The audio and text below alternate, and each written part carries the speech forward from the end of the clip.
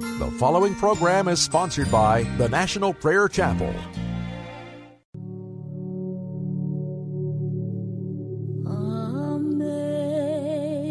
Amazing grace, how sweet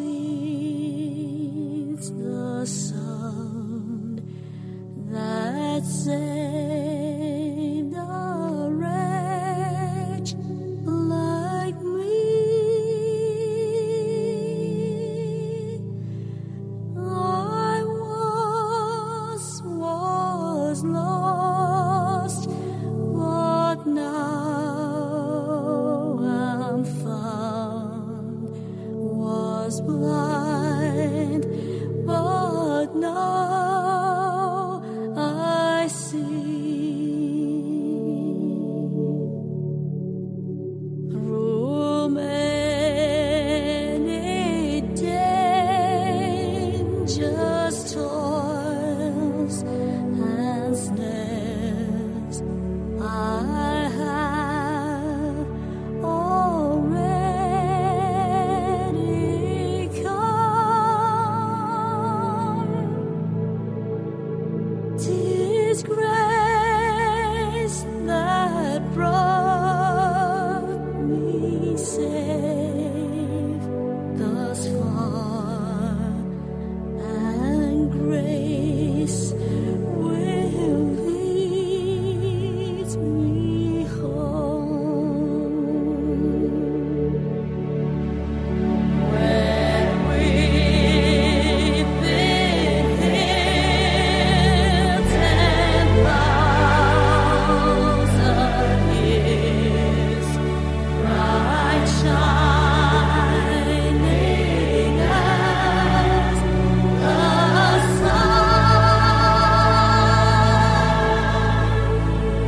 with boundless days to sing God's praise. And when we first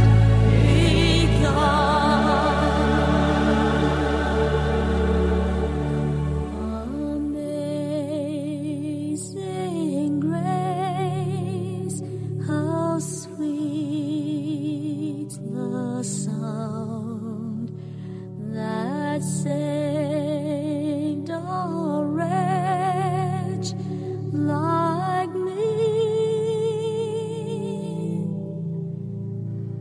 I was lost, but now I'm found. Was blind, but now I see.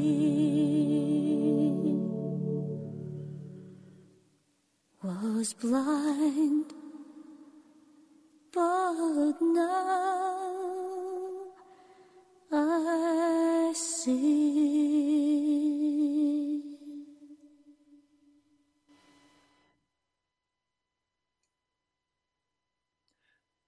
To no one owe anything except to love one another. For the one loving the other has fulfilled the law. For you shall not commit adultery, you shall not murder, you shall not steal, you shall not covet. And if there is any other commandment, it is summed up in this word. In this, you shall love your neighbor as yourself. Love works no ill to a fellow human being. In fact, love is the fulfillment of the law. In fact, this, having known the time, that it is now high time to arouse us out from sleep, for now our salvation is nearer than when we first believed. The night is already over. The day has come near. Above all, may we disregard the deeds of darkness, and may we put on the armor of light. As in the day, may we walk around properly, not in carousing and drunkenness, not in promiscuity, not in immorality, not in strife and envy, but put on the Lord Jesus Christ, and do not create forethought for lusts of the flesh. Romans, the 13th chapter. Welcome to Pilgrim's Progress. I'm Ray Greenley from the National Prayer Chapel. I'm glad you've joined. I hope today is very helpful to you. I'm asking the question today, are you entitled? Do you live from a position of entitlement? Does God owe you? And if he does not come in the way you expect him to come, are you angry? Do you begin to complain? Is your heart set on what you want? And if God does not bring it to pass, or if you're not able to do it for yourself, you're depressed, discouraged. I think all of us have faced the impossibility of doing some things. And our response to that tells us a lot about our own hearts. The Holy Spirit comes to accomplish his work in our hearts. And in the story of John Bunyan, The Pilgrim's Progress, Christian goes to the house of the interpreter, or the house of the Holy Spirit. And there he's taught some very, very helpful lessons that we all need for this journey. Or we will be angry, and we will be depressed, and we will be feeling like we've been cheated somehow. But that's all flesh. That's not the Holy Spirit. So today, let's walk through some of those lessons that Bunyan talks about in Pilgrim's Progress. I'm going to be sharing today from The Pilgrim's Progress by C.J. Levick. He's the editor. It's by John Bunyan. It was in the 1678 when this book first was published. It is the classic of classics in the English language, in the allegory category. There was a time when a sermon was not preached in America if it did not include some reference to Pilgrim's Progress. Let me share with you some of the lessons taught by the interpreter, or the Holy Spirit. After Christian departed, he went on until he came to the house of the interpreter, where he knocked over and over. Okay, one of the first lessons that we're going to have to learn, and it's a very painful lesson, and it's one that I'm still learning, and I'm not very good at this. Remember when Christian stood at the gate, the narrow gate, he had to knock and knock and knock. It reminds me of the 11th chapter of Luke, where we're told to ask, to seek, to knock. And we can do that for a long time before we're answered. Moses, in the wilderness, 40 years, not even taking care of his own sheep, taking care of his father-in-law's sheep. He owned nothing. Can you imagine how Moses felt? He knew God had called him to deliver the children of Israel. He tried to do it in his flesh, and when he failed, he went into the wilderness to herd sheep, Midianite sheep. 40 years. Hoping against hope, waiting on God. And when God finally came, he had such a sense of his inability, such humility, that he said, no, send somebody else.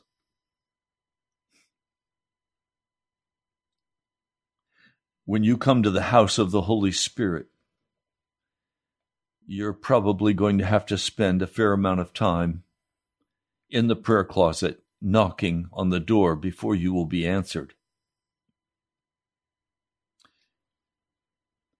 Finally, a man came to the door and asked who was there, and Christian answered, "Sir, I am a traveler who was told by an acquaintance of the good man of this house to come here for my profit. Therefore, I would like to speak with the master of the house." So the man called the master of the house, who after a little time, I want you to keep catching this at the beginning. God usually does not quickly answer us. And there's a very specific reason for this.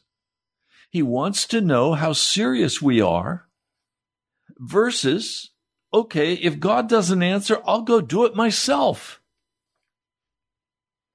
I've been there. Yesterday, I was offered an incredible business opportunity, an investment that I was hard-pressed by. And finally, it became very clear to me. I made a covenant to receive only from the hand of God what he would give to me. I was not to make a covenant that I would take any man's offer. No, I take from the hand of God, and so I turned down the invitation. I receive from the hand of God what he chooses to move in the hearts of people to give for the work of the gospel, not pagans who love me and offer me a wonderful business opportunity. I've learned I have to wait on the Lord and not try to create for myself. Believe me, many times I've tried to create for myself, and the Holy Spirit has said, "That's enough, Ray, stop." "Sir," said Christian, "I'm a man who's come from the city of destruction, and I'm going to Mount Zion. I was told by the man who stands at the entrance gate to this way that I was called, the narrow gate, you would show me excellent things that would help me on my journey toward the celestial city." The interpreter said, "Oh, come in. I'll show you these things that will be very profitable to you." So he commanded his servant to light the candle and then asked Christian to follow him to a private room. There a manservant opened the door and revealed a picture of a very grave person hanging on the wall. This is what the man in the picture looked like. He had eyes lifted up to heaven, the best of books in his hand, the law of truth written upon his lips, the world behind his back. He stood as if pleading with men, and a crown of gold hanging over his head. "Well, what does this mean?" said Christian. "The man in the picture represents one of 1,000. He can conceive children, travail in birth with children, and nurse them himself when they are born. You see him, his eyes are lifted up to heaven. The best of books is in his hand, and the law of truth written on his lips.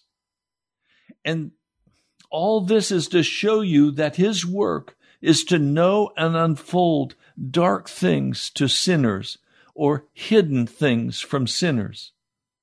You see him pleading with men, the world cast behind him, and a crown hanging over his head, to show you that by rejecting and despising the things of this present world for the love that he has for his master's service, he is sure to have the glory of his reward in the world to come.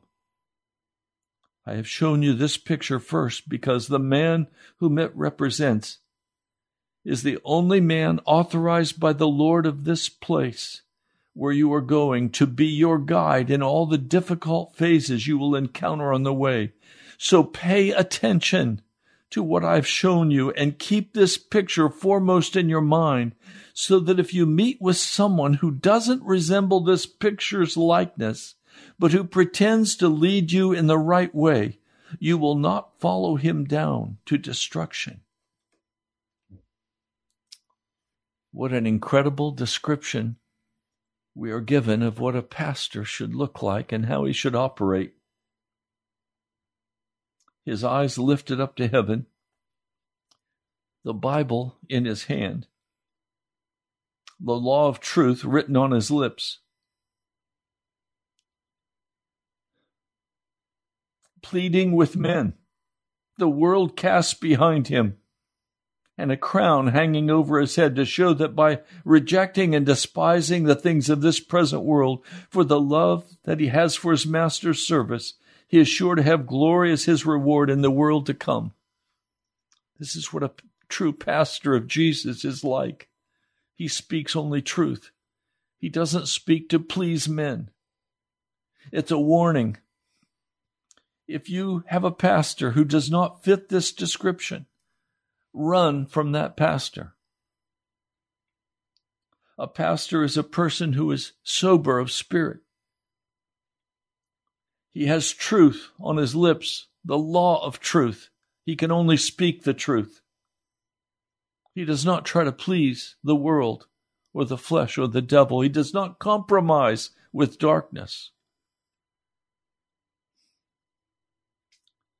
He's not an institutional man. He's not a company man. He's not a people-pleasing man. He calls it straight and clean. Even, yes, he will make mistakes, but he always goes back like a compass pointing straight at Jesus.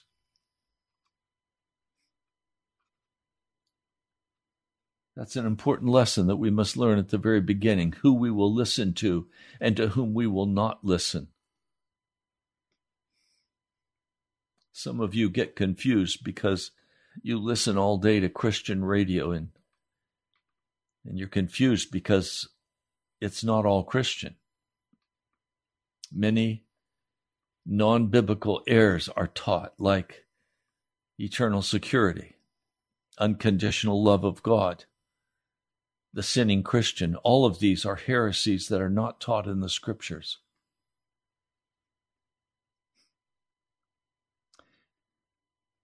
Then the interpreter took Christian by the hand and led him to a very large parlor that was full of dust. It had never been swept. After he reviewed it for a little while, the interpreter called for a man to come and sweep. And when he began to sweep, the dust began to fly about so much that it was so thick that Christian almost choked. Then said interpreter, "Bring water and sprinkle the room." When she'd done as requested, it was swept clean, and it was very pleasant. "What does this mean?" asked Christian. "The parlor is the heart of a man that has never been sanctified by the sweet grace of the gospel. The dust is the original sin and inward corruption that have defiled the whole man." The first man who began to sweep was the law. Then there was one who brought water and sprinkled it. That is the gospel. You saw that as soon as the first man began to sweep, the dust filled the room so thickly it could not be cleansed, and you almost choked on it. This is to show you that the law, instead of cleansing the heart from sin, actually revives, increases, and adds strength to it. Even though the law uncovers and forbids sin, it is powerless to conquer or subdue it. Then you saw the room sprinkled with water, after which it was pleasantly cleansed. This is to show that the way in which the gospel comes into the heart with its sweet and precious influences. You saw the dust cleared from the room by the sprinkling on the floor. This shows how sin is vanquished and subdued, and the soul made clean through faith consequently fit for the King of glory to inhabit. What he's telling us in this second understanding, the work of the Holy Spirit, is to take out the old nature. We sometimes refer to that, some people do, as, let me go back and get the exact phrase, original sin. That is removed by the blood of Jesus, by the influence of the Holy Spirit. All sin is removed from the character, and the old carnal nature is swept out as well, to be entirely sanctified, to be made holy. Now, I'm not the one saying that, although I believe that. John Bunyan was a Reformed Baptist, but he believed that you could not be a sinning Christian. He believed that if you were walking in sin, you were still lost. That when the sanctifying power of the Holy Spirit came into the heart,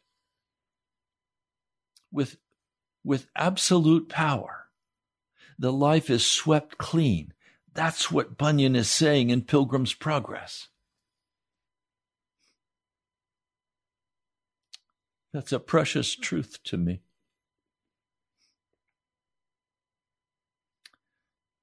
Now, third, I also in my dream saw that interpreter took Christian by the hand into a little room where sat two little children, each one in their own chair. The name of the older child was Passion. The name of the younger was Patience. Passion seemed to be very discontent, but Patience was very quiet. Then Christian asked, "What's the reason for the discontentment of Passion?" The interpreter answered, "Their guardian would have them wait for the best things until the beginning of next year. Passion wants it all now, but Patience is willing to wait." Then I saw that someone came to Passion and brought him a bag of treasures, pouring it all out for him. Passion picked up the treasures, laughing and rejoicing, and scorned Patience. But as I watched for a while, all the treasures either rusted or molded away, and soon he had nothing left but rust and rags. Then Christian asked interpreter to explain this more fully. So he said, "These two lads are figures, Passion of the men of this world, and Patience the men of the world which is to come. You saw that Passion wanted to have it all now, this year. In other words, the men of this world want all their goods right now, in this world, and cannot wait for their portion of good in the next world. The proverb, 'A bird in the hand is worth two in the bush,' is of more authority with them than are the divine testimonies of the good that is waiting in the world to come. But as you saw, Passion quickly wasted all of his treasures away and soon was left with nothing but rags. So will it be with all men at the end of the world." Just a very personal account. I'm driving an old Hyundai Sonata, almost 200,000 miles on it. It's beat up. It's not all that pretty. It's old. And I went out to go to the post office this morning. And I looked at it and I laughed and I said, "Lord, you know, it'd be nice to have one of these nice, shiny new cars. And I could buy one. Go in debt. But Lord, you haven't given me one. You gave me the beat-up Sonata, the Hyundai." I said, "Lord, I'm happy to drive this old car. Thank you. I praise your name for it. I worship you. You gave it to me. I owe not one dime on it. There was a time when my heart was so impatient, I would have just gone and bought that Mercedes or bought that Honda or that new Hyundai. I wouldn't have waited. But all of those cars that I bought, you know where they are now? In the junkyard, worn out. I paid a lot of money for them. I went in debt. I'm so glad I don't do that anymore. I wait on the Lord. I take only from His hand what He chooses to give me.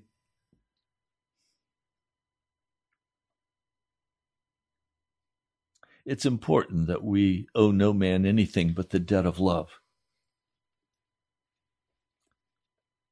And we wait. We wait on the Lord. There are things we could do ourselves, but we'll just wear them out. Many of you have worn out your car before the payments are all made, and you roll that payment into the next car and the next car until finally you're so upside down, you don't know what to do. Then you declare bankruptcy because you can't handle the payments anymore. I'm going to be patient. I'm going to wait on the Lord.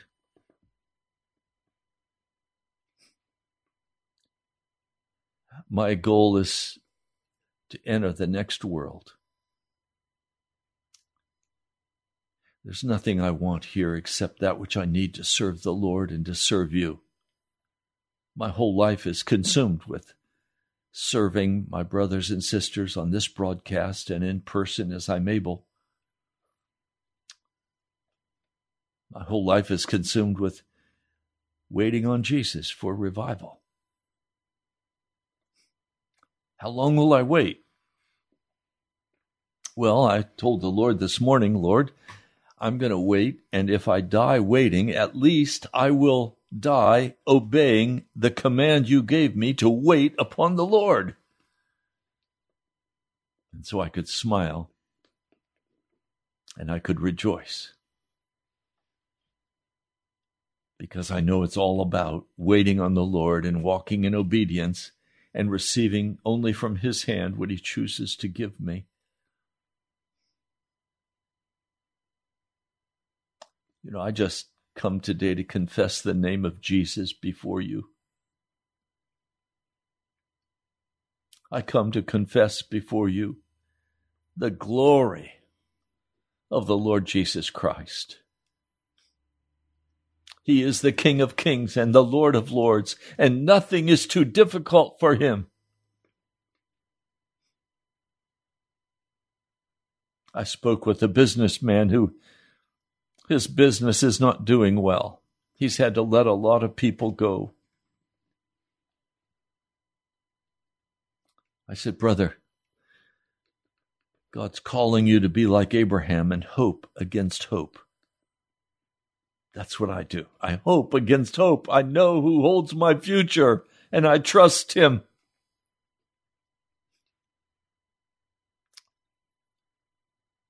These are vital lessons that we must learn.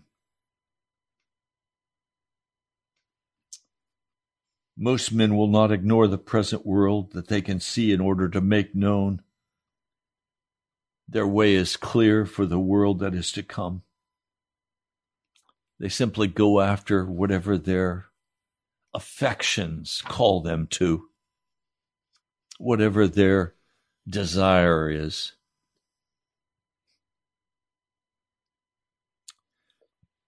After this, I saw the interpreter took Christian by the hand and led him into a very pleasant place where there was built a stately palace, beautiful to behold.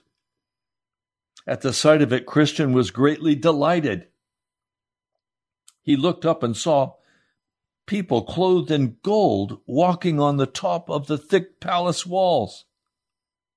And Christian asked, "May we go into the palace?" The interpreter took him and led him toward the door of the palace. There Christian saw a great company of men standing at the palace door, all desiring to go in, but few daring to. A little distance from the door there was a man sitting at a table with a book open before him. He was writing the names of those who wished to enter the palace.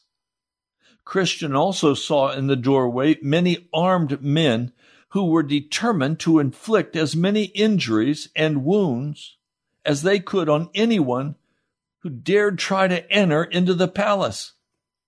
Christian was amazed. At last, after every man retreated back for fear of the armed men, Christian saw a man with a very determined look on his face come up to the man sitting at the table and say, "Sir, set down my name." As soon as his name was written in the book, Christian saw the man draw his sword, put a helmet upon his head, and rush toward the armed men at the door who tried to stop him with deadly force. But the man, not at all discouraged, began cutting and hacking most fiercely at his attackers. After he had received and had given many wounds to those who attempted to keep him out, he cut his way through them all and pressed forward into the palace. Then Christian heard a pleasant voice from those who were inside the palace, even those who walked upon the top of the palace, saying, come in, eternal glory you shall win." So the determined man went in and was clothed with gold. Then Christian smiled and said, "I think I know what this means, and I think it's time for me to continue my journey." You know what it means, don't you?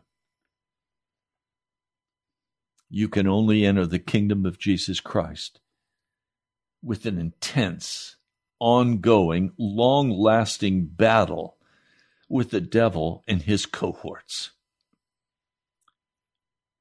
They try with deadly force to force you away from the presence of God. But by His grace, by His mercy, by His indwelling Holy Spirit, you will not quit. You will not stop. You have a goal, and that goal is to be with Jesus.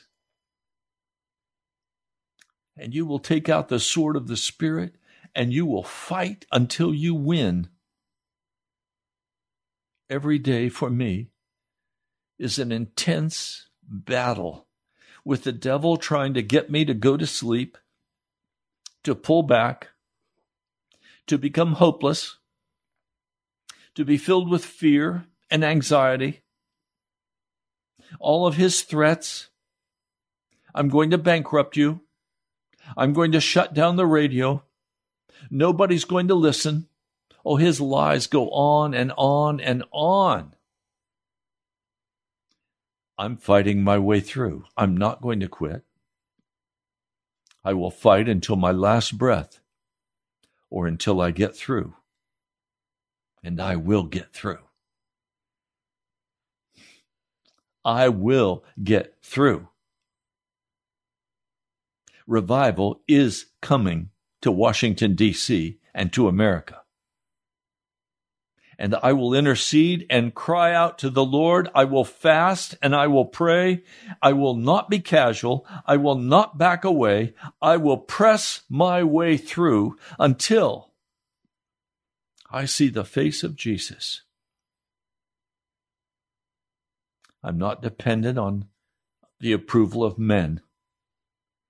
I'm not dependent on my family approving of me. I'm not dependent upon any man except brothers and sisters who choose to walk with me on this journey. I am very dependent on the family of God. Those who contribute to this broadcast, I know, are fighting for the kingdom of Jesus Christ. And you sacrifice, and I praise God for you. I am humbled by the way you fight with me for the kingdom of Jesus Christ. The work of the gospel is everything to me. It consumes me. It consumes my time and my energy. Some men go build houses. Some men do other things. And there's nothing wrong with building houses and doing many other good things. But I can't do that. My job is to come with a sword of the Spirit, the word of truth, and to call you to be absolutely committed to the cause of Jesus Christ. To call you to fast and pray. To call you to place your future, your family, in the hand of Jesus and to trust him. The battle is intense, and I have received many cuts and bruises and some almost fatal wounds to my heart. But each time the Lord comes with leaves from the tree of life and heals my wounds, lifts me up and encourages me in the way, feeds me, gives me drink, and I'm on my way again.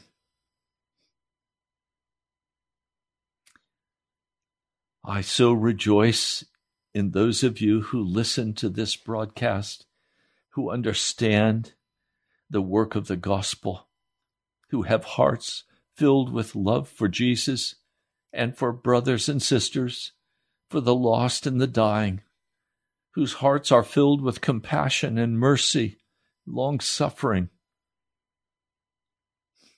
who do not cut and run, who do not judge. I can only say, brothers and sisters, I love you. And I am honored to walk with you in this journey toward heaven. But we must know that the battle is going to be intense. This is not an easy road. It is a narrow gate and it's a narrow path. And our eyes must be on heaven. Our eyes must be on Jesus, or we will be drawn off the path. It doesn't matter what I lose financially, physically. It doesn't matter what I lose in terms of friendships. I'm walking forward with men and women who will not quit, who are as strong as I am in their commitment, in your commitment to belong to Jesus. I'd love to name some of you, but I better not. But I pray for you by name. I praise God for you.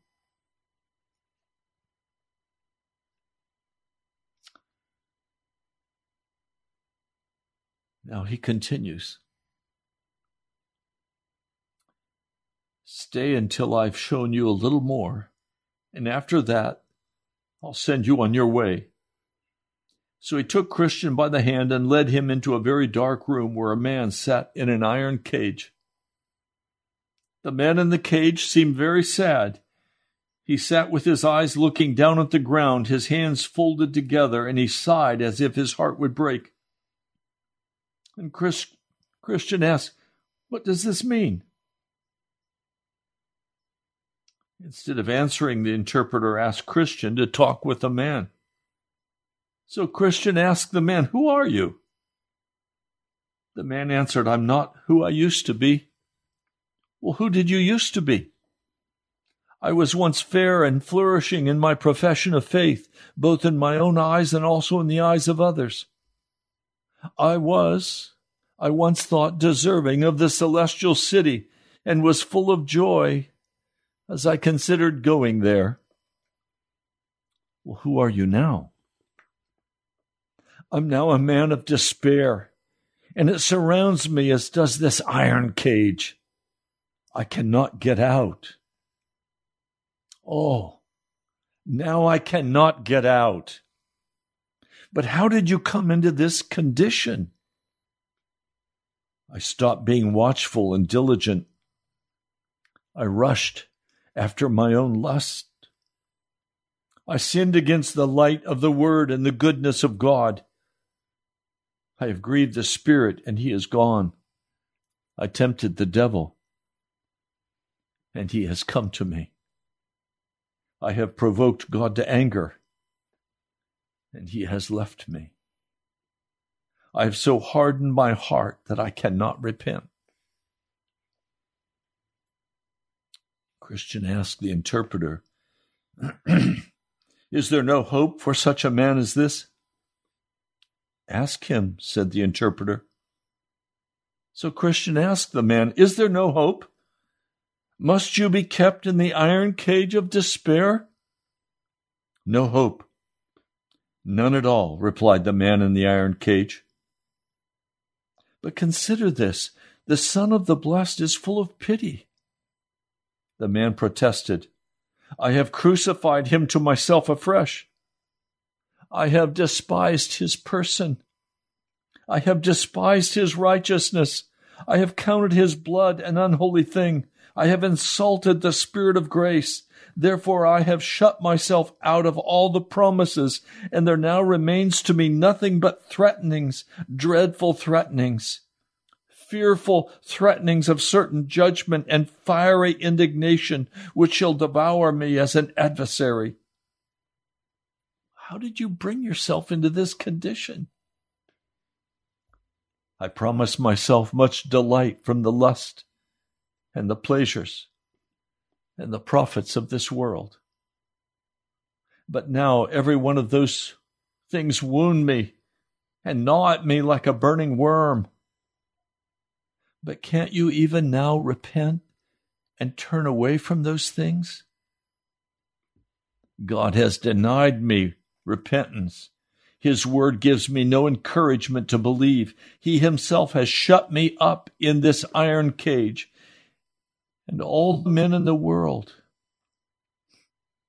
do not have the power to let me out. Oh, eternity, eternity. How will I deal with the misery that waits me in eternity?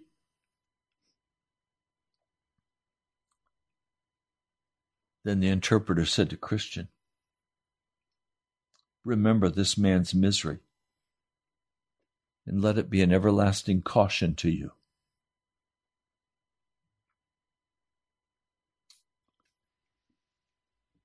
Some are caught in the iron chains of pride. They consider service to another as beneath them. They're consumers, not producers, not givers. They believe they're entitled to the very best. They're full of complaints and bitterness. They're unwilling to humble their hearts. And so they live in an iron cage. There is a way out of the iron cage. It's to cast oneself utterly and fully upon Jesus Christ, regardless of how you feel. But it requires the courage to turn away from the way of darkness. It requires that you no longer seek after this world and the lust of this world, the entertainment of this world. It requires everything. The pearl of great price, Jesus said the man had to go and sell everything he had to buy that pearl. Or the field. Remember the parable of the treasure hidden in a field? The man is plowing deep in a rented field, and his plow strikes something. He digs and he finds a treasure box full of incredible treasure. Now what should he do? Jesus said he must go and sell everything he possessed and buy that field. You cannot have Jesus and the world too. Look, I'm being absolutely straight with compassion and love for you. Some of you consider yourself to be Christians, but you're still going after the world. You're still going after money. You're still going after lust, fornication. Some of you are even living with people you're not married to. Some of you are ready to divorce your husband or your wife. Utter wickedness.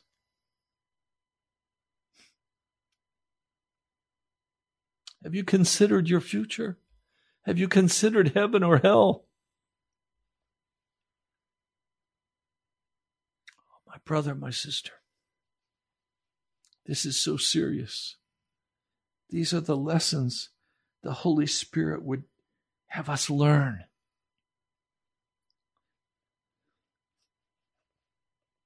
There is a Lord who is merciful, gracious, long-suffering. But do not presume upon the love of God. Do not imagine that you can pursue the lust of your heart and Jesus at the same time. You can't do it.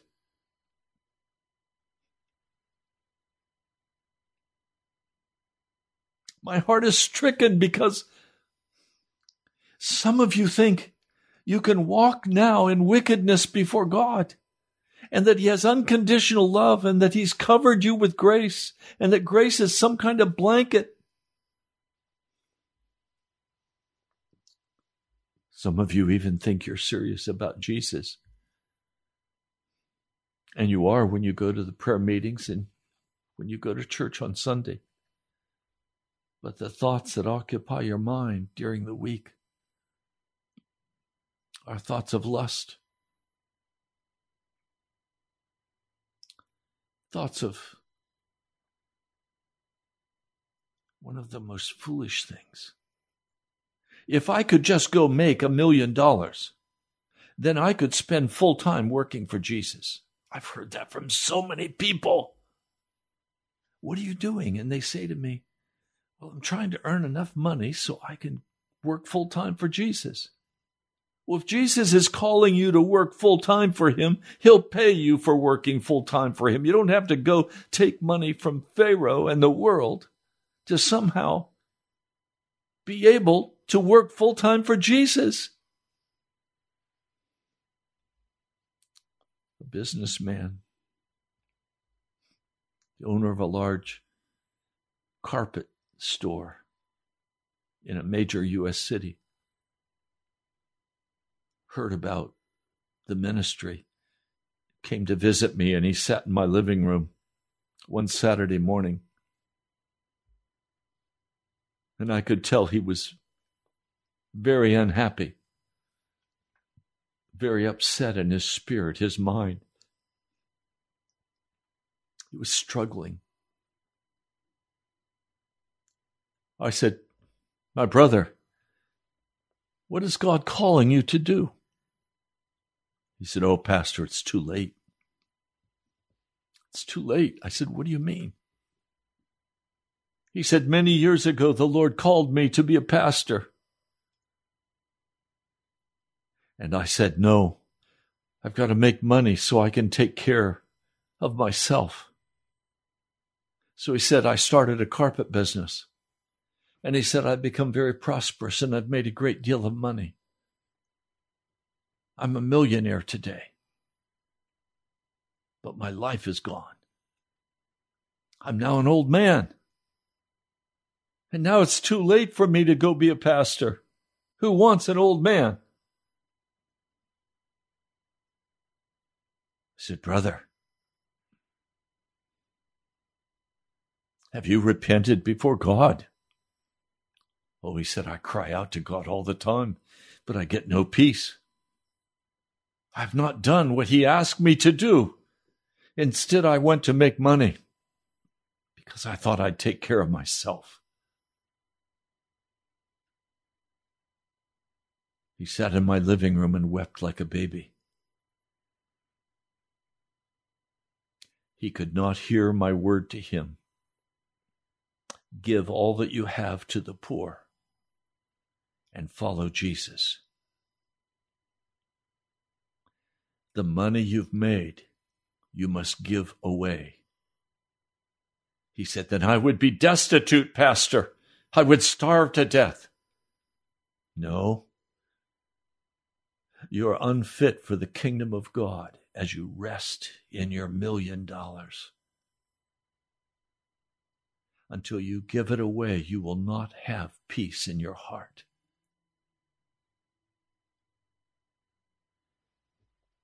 What is God calling you to do today? Have you sinned the grace of God away? Are you willing to do whatever it takes to receive forgiveness for your sins?